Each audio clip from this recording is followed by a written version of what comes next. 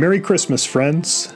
On behalf of Matt and Abby, we want to thank you for listening in on our conversations throughout this year, and we hope that the things we discuss encourage you to grapple with challenging issues of education today, and maybe even prompt some hallway conversations of your own. We were hoping to sit down together for one more episode before Christmas, but with the hectic end of the semester upon us, we just weren't able to find that time, unfortunately. Wrapping up courses, giving exams, listening to students' final presentations, closing out all those final semester meetings with students, and all those little administrative tasks. You know, we love these different parts of our work, but the busyness also sometimes means we have to backburner other things we love, like recording a podcast episode. So we're planning to take a good break now. We probably won't be back in the studio to record again until the end of January, but we hope to have a few new things to share with you then. So watch for new episodes in this feed beginning around the beginning of February. Today I have a Christmas encouragement to share. In my newsletter, I recently shared about some Advent devotionals that I wrote years and years ago. I'm linking the newsletter in the show notes if you're interested in reading. But I thought that for a bonus episode, I would share a bit from those devotionals. I've actually mashed two of them together in what follows, and I hope this will be a Christmas blessing and a word of encouragement for you all. On behalf of the Hallway crew, I hope and pray that this Christmas season will be full of peace, love, and joy for you friends.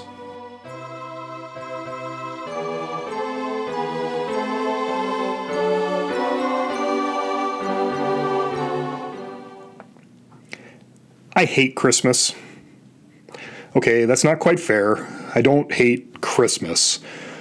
The real problem for me is all the stuff that we do to celebrate Christmas that gets in the way of my truly celebrating Christmas. Because there really is a lot of stuff. You know, Christmas parties, and Christmas pageants, and decorating, and shopping, and wrapping, and gift giving, and pretty soon the whole rush from the day after Thanksgiving right up till Christmas morning, and even beyond into New Year's becomes a blur of blinking lights, and blaring carols, and too much food, and too much stuff. I think I'm just sick of all the stuff. I desperately want to celebrate Christmas this year.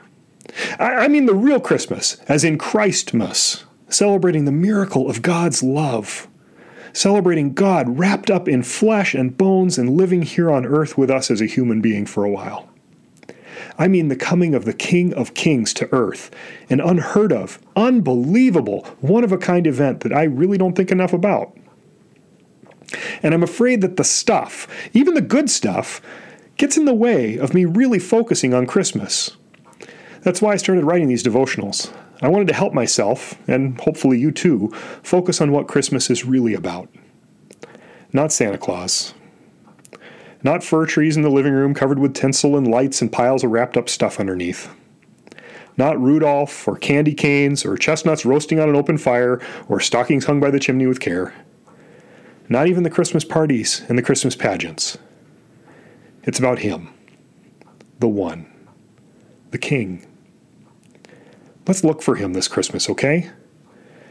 Let's try to tune out some of the stuff so we can seek the King. You remember the wise men? I'm fascinated by the wise men. You know, those exotic strangers who kind of wander into the story of Jesus' birth. I think I'm most intrigued by them because of the mystery about them. First off, there's no mention of them in Mark or Luke or John's Gospels. They only show up in Matthew's telling of the coming of Jesus. And they suddenly appear at the beginning of Matthew chapter 2 with no real explanation. And honestly, from the Bible story, we know almost nothing about these guys. Oh, sure, you probably remember all sorts of things about these guys. They were kings of some distant country. There were 3 of them. They followed a star, riding camelback all the way to Bethlehem, and they showed up at the stable the night Jesus was born. You might even know their names, Caspar, Melchior, and Balthazar. Hold on a second.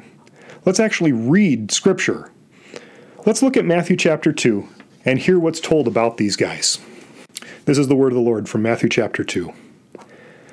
After Jesus was born in Bethlehem in Judea, during the time of King Herod, Magi from the east came to Jerusalem and asked, "Where is the one who has been born King of the Jews? We saw his star in the east, and we've come to worship him." When King Herod heard this, he was disturbed, and all Jerusalem with him. When he called together all the people's chief priests and the teachers of the law, he asked them where the Christ was to be born. "In Bethlehem, in Judea," they replied, "for this is what the prophet has written. But you, Bethlehem, in the land of Judah, are by no means least among the rulers of Judah. For out of you will come a ruler who will be the shepherd of my people Israel." Then Herod called the Magi secretly and found out from them the exact time the star had appeared. He sent them to Bethlehem and said, "Go, make a careful search for the child. As soon as you find him, report to me, that I too may go and worship." After they'd heard the king, they went on their way, and the star they'd seen in the east went on ahead of them until it stopped over the place where the child was. When they saw the star, they were overjoyed. And on coming to the house, they saw the child with his mother Mary, and they bowed down and worshipped him. Then they opened their treasures and presented him with gifts of gold and of incense and of myrrh. And having been warned in a dream not to go back to Herod, they returned to their country by another route. Did you notice? There's nothing in Matthew's story that tells us they were kings. No number of them is mentioned. No word of their preferred mode of transport. Matthew says they show up at the house where Jesus is staying. Nothing about a manger in this story. The traditional names given to these characters are not found in Scripture. In fact, we don't know any personal information about these wise guys at all. Really, all we know about these guys is that they were watching. They seem to be pagan astrologers, looking heavenward with their pagan eyes, looking for signs. Matthew calls them magi, a word with strong connections to magic, magicians, reminding me of other biblical characters like Pharaoh's magic makers from the book of Exodus, whose power clearly did not come from God. But nevertheless, these wise men were paying attention, and when they saw the sign God splashed into the sky, they packed up and headed out. These guys came seeking. They knew they'd find what they were looking for. These stargazers had enough faith to take off on a trek to meet up with a king they had no earthly reason to care about. They weren't part of God's chosen people of Israel. And yet they came, seeking the king. And when they found him, they worshiped. And that's what I'm hoping for this Christmas season. Let's come together, seeking the king.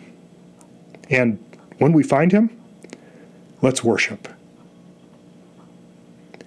Merry Christmas, friends, and have a Happy New Year. This podcast was literally dreamed up during one of our actual hallway conversations. Our music is by Ethan Mulder. Hallway Conversations is created and produced by Matt Beamers, Abby DeGroat, and Dave Mulder. Hey, we have a favor to ask of you. Would you be willing to rate this podcast or write a review in your podcast app? Or if you found this conversation interesting or helpful, would you consider sharing it on your social media? Those things really do help podcasters out, and we would be so grateful. Thanks for listening, friends.